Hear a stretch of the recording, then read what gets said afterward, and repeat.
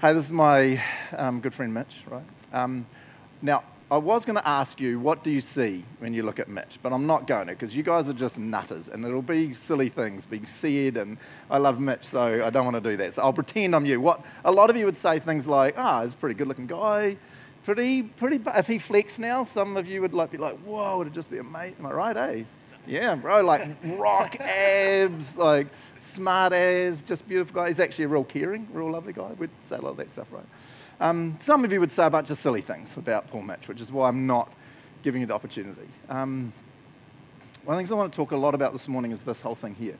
You're not who you appear to be. A lot of us, we just wouldn't talk about who Mitch really is in Christ. A lot of us wouldn't have said straight away, he is undefeatable. He is empowered by the creator of the universe. There is absolutely nothing that Mitch cannot do that God calls him to do. Nothing. When we look at him, we go, it's Mitch. Yeah, he's pretty buff. But we look at the external all the time. We forget that I don't understand how God does this, but indwelling this Mitch is literally Almighty God, the creator of the universe. Because he loves Mitch. He wants to empower him and guide him. Indwelling Mitch, John 17, is Jesus Christ himself. And Jesus sees the Holy Spirit indwell. So the whole Trinity, in some way I don't understand, indwells this awesome man. Now, the thing I want to keep talking about this morning is we're the worst when it comes to ourselves. And a lot of us as Christians are really good at saying, so-and-so's, they're so spiritual, so-and-so's so good at praying, so-and-so's so good at leading a life group, blah, blah, blah. And we minimize ourselves. Does that make sense? And I think sometimes when we do that, God's like, no, stop judging yourself on your background, your past, on what you see. Because you're not who you appear to be. You're so much more. If you're in a relationship with God, you are an incredible, all-powerful human that no matter what God calls you to do, you can dominate. Because it's not just you, it's not just Mitch, it's you empowered by God. Does it make sense, eh? You with me? All right, shop, right, have a seat. I think as a pastor, this is one of the things that frustrates, so being personal as a Christian, this is one of the things that frustrates me so much, because I have a pretty rough background, so I've explained a bit, and I still allow my background to define what I could do and where I could go. And I forget to keep looking at myself as indwelt by God, and empowered by God, and called by God. Crazy. And I think we do it all the time, right? And I think, I don't know how God feels about this. And I was like, I think sometimes he kind of cries, if you know what I mean, when he sees our small-mindedness, because he's like, man, again, you've discounted yourself or devalued yourself. But again, I'm going to remind you in love, and again, I'm going to lift you up and remind you who you are in Christ, who you are because I indwell you, right? I love that. A little story, and I'm sure heaps of you heard this before. So there's a real funny story about Diane Disney. So Diane Disney was Walt Disney's daughter, one of his kids, right? So Walt Disney, super rich, super popular, super amazing. So this is way back in the day. And he was actually a really amazing father. And so he ran this massive empire. It's like the business, because it was the movies and the theme park and all this other stuff, absolutely massive, right? But he made his family a real priority. And so he would often start crazy early in the morning, but he would make sure he was always home when the kids got home from school. And often he would even have his car, his driver. He'd go and pick up the kids from school and be at home. So they just thought he was this normal, regular guy, right? But he's Walt Disney. He was one of the richest, most amazing guys in America. And so, and this is a true story. So Diane Disney started preschool in America, and the teacher was just introducing her first day to all the kids and saying, and every time she said her name, the whole class just went psychotic, because it's Disney, right? And so they'd say, hey everyone, we're going to say good morning to Diane Disney. And when they said Disney, the class was like, Disney, and go mental. And Diane started to get really worried and quite concerned. And then after a while, she said to the teacher, why did they freak out? And the teacher said, wow, do you not know who you are? Pretty key, eh? And so, true story, Diane went home after preschool, and her dad would always read the newspaper, and he was sitting in his favourite chair reading the newspaper, and the stories of this little, 3 or 4 or whatever old she is, little girl walked up and snatched the newspaper out of his hand and said, you never told me who I am. And I'm like, man, that's powerful for that, but it's so powerful for us. We have to know who we are, right? And I feel like some of us need the newspaper to reverse the illustration, snatched out of our hands to be told, man, you have no idea who you are in Christ, right? You have no idea the power available to you. I'm going to talk about that. You have no idea the love of God in your life. You have no idea all that stuff. Crazy, eh? Hey, let's read some verses, eh? So, Ephesians 1, 19 and 20. I read this all the time. I have a bunch of verses I read every morning in a little, I'm like a real to-do list nerd. Anyone else like a freak to-do list person off the charts? Anyone? Yeah, and I have almost have to-do lists for my to-do lists. It's ridiculous. And I have this list of verses that I read every morning. There's about 5 of them, and this is one of them. I just love this. So cruise over there.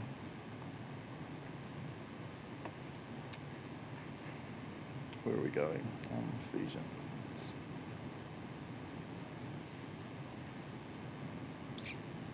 All right. And this is so cool. I also pray that you will understand the incredible greatness of God's power for us who believe him. This is the same mighty power that raised Christ from the dead and seated him in the place of honor at God's right hand in the heavenly realms. Now, I know you guys know that verse super well, but it's the first part that always gets me. I also pray that you will understand. And it's like Paul saying, I also pray that you might actually come to understand, because you don't understand it at the moment. You totally think you do, but you don't. Man, and Paul's saying, I'm going to pray that you one day, you will understand the awesomeness, the greatness of God's power for you, right? That he loves you, that he's with you, that he's journeying this crazy planet, and he's with you, right? So there's a crazy illustration. So normally when I'm going to tell an illustration about someone in my family, I ask their permission, but because I only found out before, I haven't asked. So if you want to destroy me afterwards, small child, you can. So years ago, Killy was helping me move some firewood, right? So I think I've told you this story before, but it's a good story. So we were moving firewood, and so I had a wheelbarrow, and I'd pre-split all the firewood, and we were taking the firewood that had been stacked by the fence and drying, so we looked like hobbits. It's cool, eh? Hobbits drying firewood by the fence? No? Okay, what? And we were taking it, filling up the wheelbarrow and taking it and putting it in the woodshed to be dry over winter, right? And Killy was giving me a hand, and because I'm very manly, would, big handfuls of wood and chuck in the wheelbarrow. And Killy was like, I don't know, little, probably 5 or 6 at that time. And they were pricking up like little sticks and little like chips and things and just carefully putting them. It was very cute in the wheelbarrow. And then, because we're a team, right? And then we'd take it, and then I'd be putting the big bits of wood, and they'd be like putting their little pile of sticks. It was really hilarious. And then after a while, the wheelbarrow's pretty heavy, right? It's filled with wood. It's pretty heavy. But I'm pretty manly, so it was pretty easy, right? Amen? Thank you, Mike. Man, Mike for president. Everyone else? Fired. And so then after a while, Killy was like, hey, can I have a go? Can I take the wheelbarrow? And I was like, this is ridiculous. There's no way those little girl, going to do that. So she gets behind it and is like really lifted, and it's just like, and lifted it, and I was shocked, and then started like moving it, and I was like, oh my gosh, this is just amazing.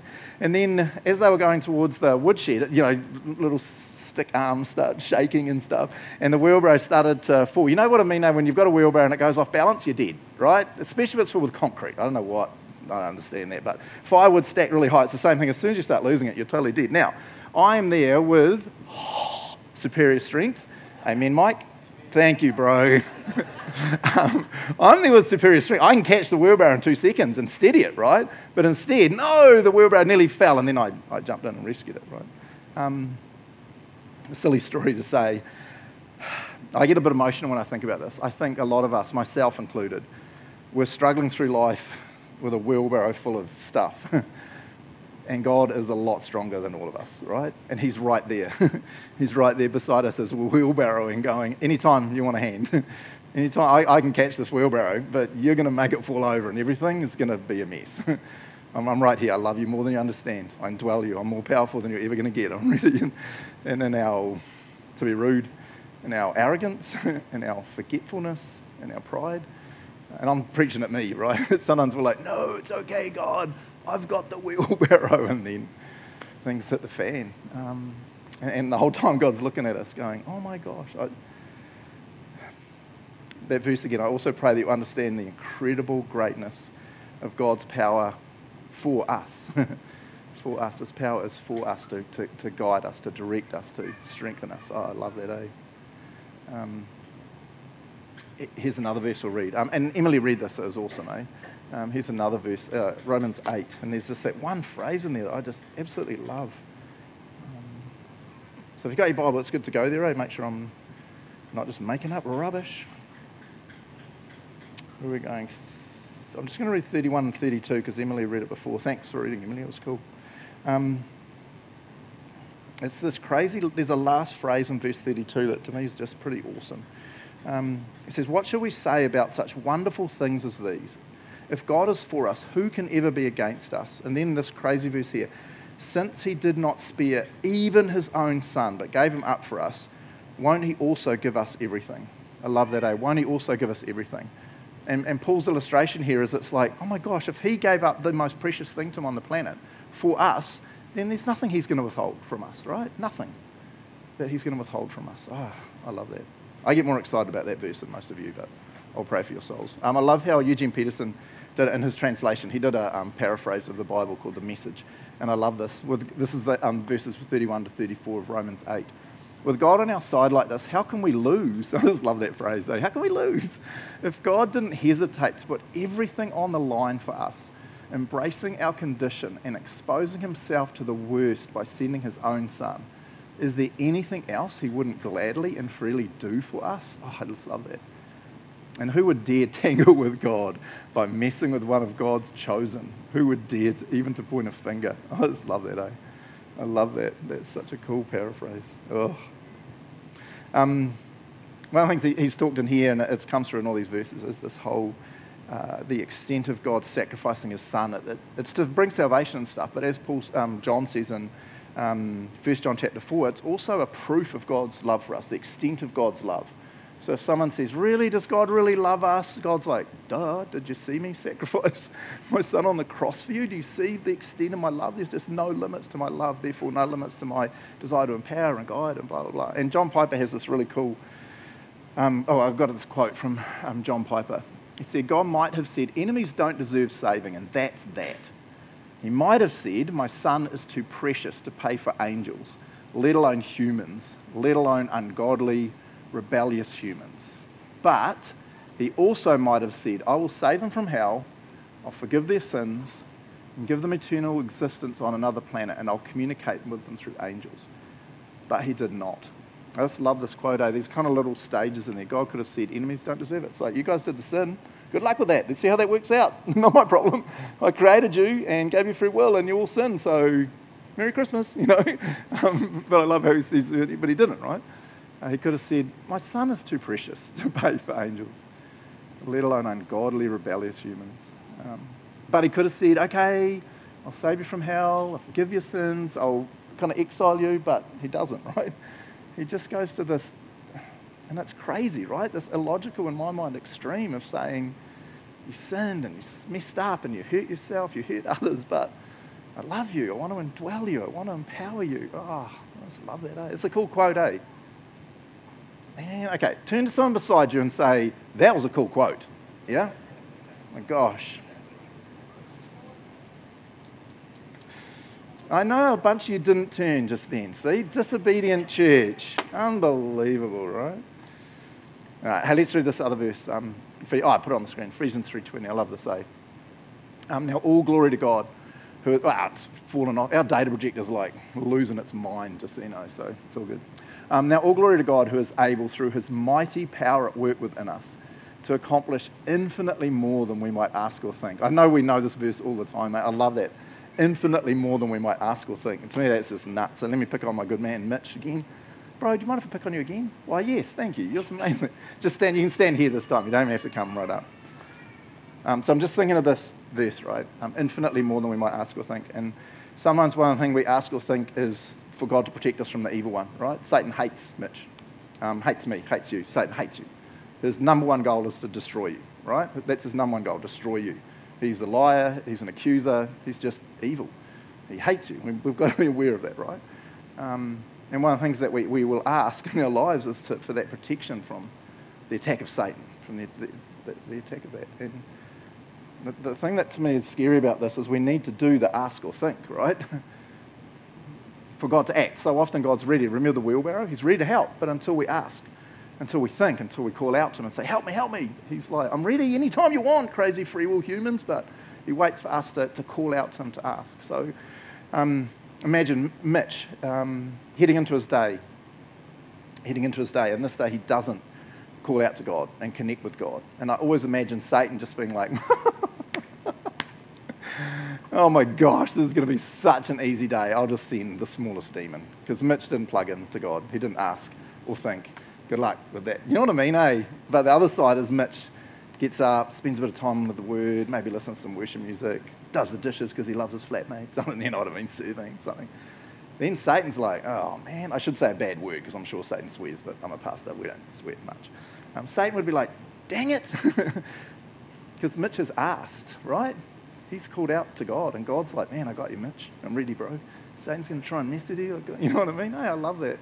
The other side to that is this ask or think, and it's the, let me read it more, infinitely more than we ask or think. Now, this is embarrassing to do this bit, but I'm doing it because I love you all, right? This is the other side. That's the Satan side. The other side is the God side. Mitch gets up, he connects with God, a bit of worship music maybe, you know, whatever, depending how you connect with God, goes to a park, hangs out with God, whatever, and then calls out to God and asks or thinks. And this would be, and this is silly, but this is kind of what I imagine God's response being. Is that all, bro? Come on, test me, man. Created the universe here. Really? And I love how it says it's like infinitely more than we ask or think. Mitch calls out to God, hey, I've got some struggles at work today, God. Could you help me? God's like, can I help you? You know, I'm the best builder ever. Jesus was a carpenter. Mitch is a builder. I'm joking. Right? I don't think he's got to do that. Anyway, thanks, bro. But you know what I mean, eh? I love it. Satan has to run when we ask or think, when we connect with God. But I do imagine heaps of times God just going, really? Of course I can. Of course I can help you in that situation. Of course I can guide you, you gooseberry. Except God wouldn't say gooseberry because he loves us, right?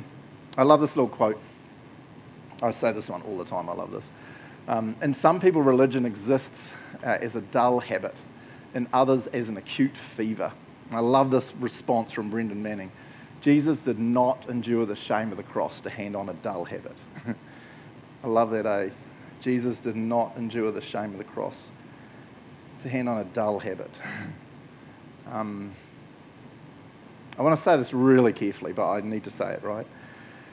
How would you define your relationship with Jesus? Is it a vibrant, growing? And there's seasons. I've got to say seasons, right? There's always seasons where we're close to God or we're not, or we just feel like we're getting smashed by the planet and sickness, and it's just, there's hard seasons, right?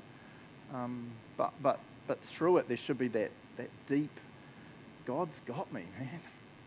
So how would you describe your relationship with Jesus? Is it a dull habit? It's like, man, to be honest, I'm just going through the moves. I'm just doing it because I know I should, rather than that acute fever, you know, again, knowing there's seasons. And, yeah, let's do a chat as we've been doing lately. So grab a friend. So let me intro this and then we'll have a little chat in some little groups. So here's a couple of questions. Why do many Christians not experience this power? Like, we've read verses, right? So we've read verses. I'm not meaning in a crazy, silly way. I'm meaning the empowerment of God often is just that guidance, that direction, that reminder that he's got you in a hard situation and all that kind of stuff. So why do many Christians not experience that? What's going on? They're connected, they're plugged in, but why do they not experience God's power? Why? And then second question, it's like a lot of Christians are living at half Jesus strength. Does it make sense? It's like half Jesus strength, yeah? So why is that? What do you think that is? So they're kind of the same question from a different angle. So if you're a visitor, what we do as a church now, we're just going to have a little chat for a couple of minutes. But if you need to spend time with God, or you're kind of freaking out about chatting to some random person sitting beside you, just stare at the screen, right? So our rule is if someone's staring at the screen, you leave them alone because they're probably hanging out with God, or they think you're strange, which is pretty likely. But otherwise, let's just have a little chat. So just a couple of minutes, grab a friend or two sitting around you. 2 quick questions.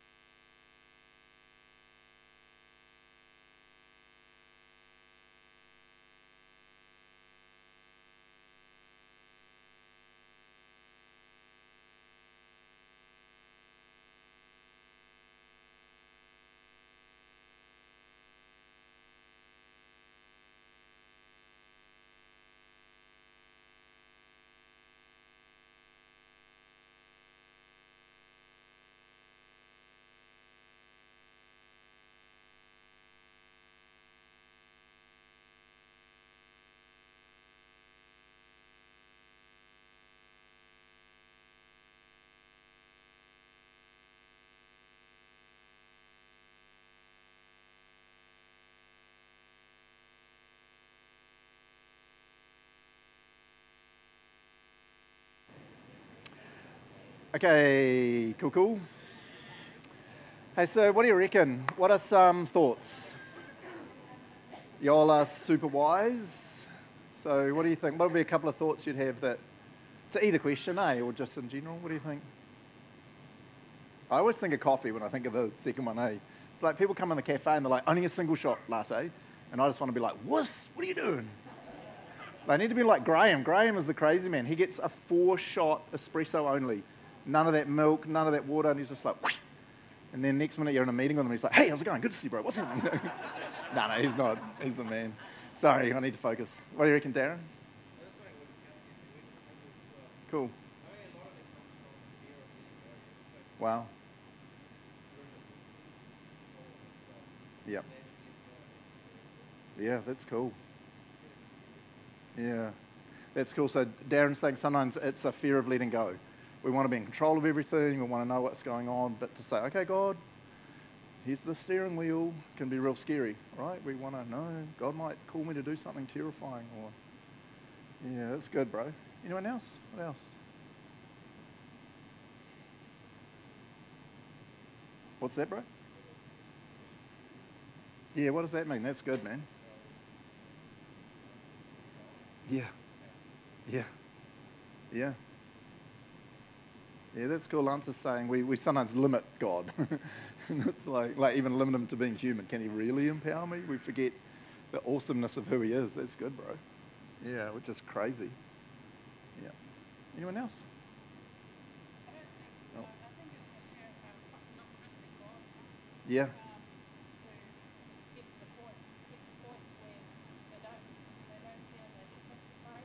Yeah. Yeah, ngā mihi. That's good, Louise. Yeah. Is that trust, Yeah, that's good. Shot. What are you going to say, Grant? Yeah. Yeah, Grant's saying sometimes people just don't ask, which is dumb. Yeah, what were you going to say, Al? Yeah. Yep.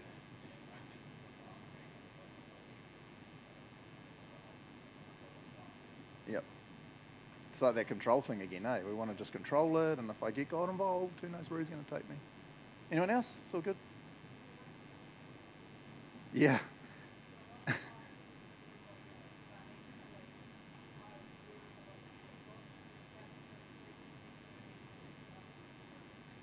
Yeah. Yep. Yep.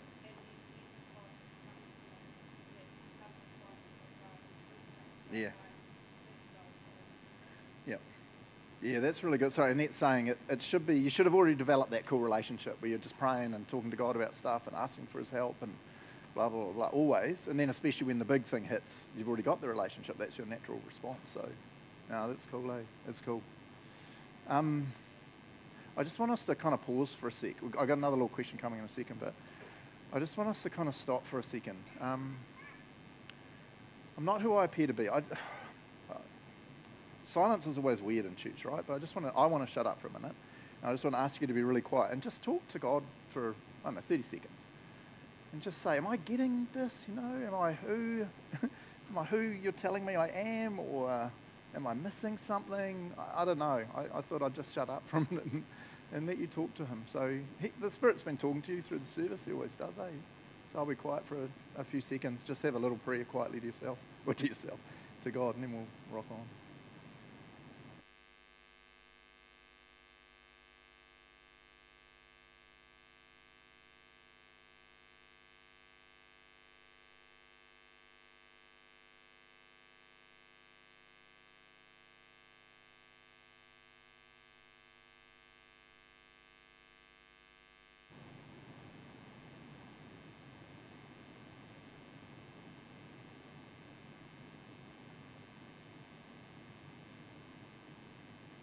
I just want to say to you again, you are not who you appear to be, right? You're not who you appear to be. You are way more loved than you would ever assume. You are way more empowered by God than you would ever dream or imagine. That's what that Ephesians 3:20 verse says, right? Exceedingly more. So no matter who you are, no matter how much or how little you think God loves you and has got you, you're not even scratching the reality of how much he loves you. I love Revelation chapter 1, right? In Revelation chapter 1, John, who was Jesus' best friend, right? You know that, right? Jesus had the inner three, but then his best friend is John. So when John writes the book of John, he never calls himself John. He always calls himself the disciple Jesus loved, which is kind of arrogant, to be honest. It's like, I'm not going to use my name, I'm going to use I'm the disciple Jesus loved. He loved everyone else, but I always think it's funny. Anyway, so he's Jesus' best, closest friend, right? At the Last Supper, he's the one leaning up on Jesus. They're buddies. They're just always together. When Jesus takes the three to do something special, it's always with John, right? But yet, Revelation 1, John's just boom on his face, right? He is literally unconscious when he sees the awesomeness, the power, the majesty, the glory of his best friend, kind of unveiled.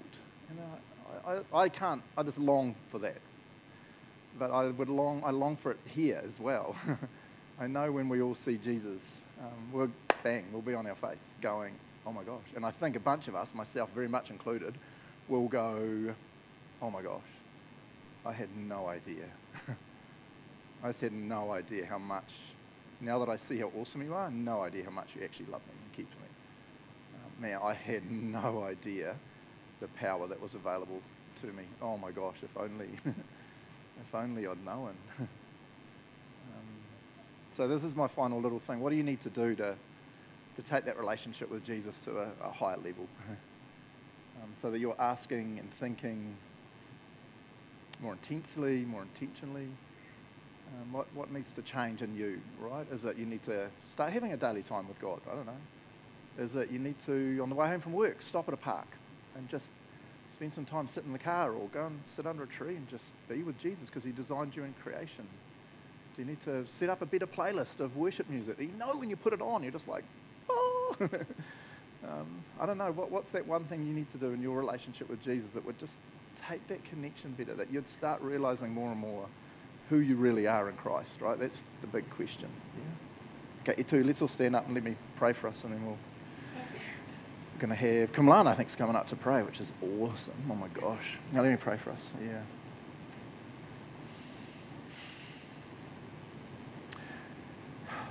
Yeah, Almighty God, I don't know, I always feel so frustrated in this. I don't know. I wish you'd zap us or something so that we would understand your love and your empowerment, your guidance, your direction better. But that's not how you do it, right? It's always a journey. It's always growth. And it's always us taking that first step. It's us balancing the wheelbarrow, and it's all going to fall, and it's filled with concrete. And we're losing it.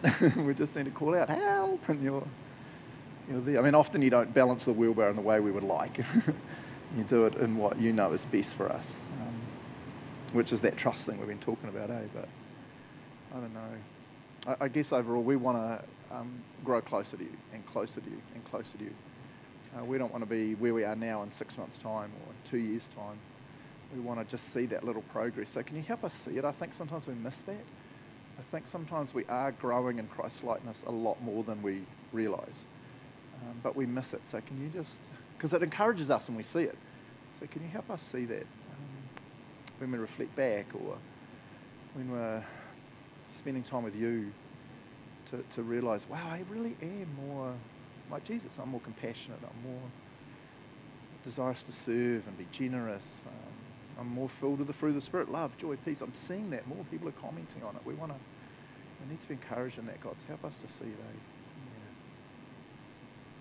Yeah, thanks that you desire to empower us. That just blows my mind. Oh my gosh. That you look at us with this incredible love, but with this incredible desire to. I love that Ephesians 1:8, that your power is for us. I thank you that you really are for us, God. You really are for us. And you're not for us so that. You're just for us. You love us. Yeah, I pray all this in the awesome name of Jesus Christ.